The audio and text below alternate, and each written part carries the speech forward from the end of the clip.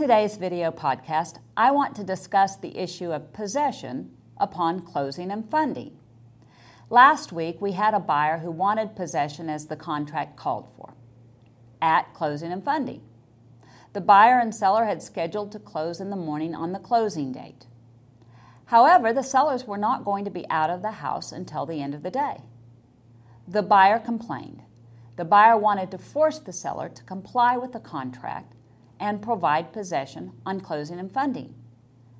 What rights did the buyer have? Technically, the buyer contractually had the right to possession upon closing and funding. However, closing and funding did not have to occur in the morning of the closing date. The seller had the right to reschedule his closing until later in the day if need be. In fact, I could argue the seller could actually sign the closing papers in the morning and instruct the title company to hold funding until the end of the day.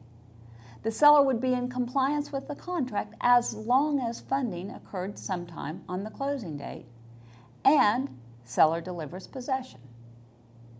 Today, I had a cash buyer who instructed the title company to hold funding until seller delivered possession at the end of the day.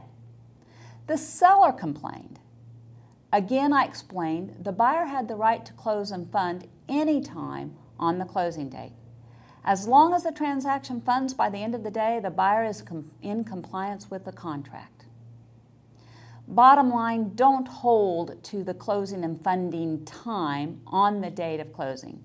A buyer should never make plans to move in on the closing date unless buyer is sure seller has already moved out. I hope these video podcasts are of value to you. Allegiance Title is here to serve you. We appreciate your support and your business. Thank you.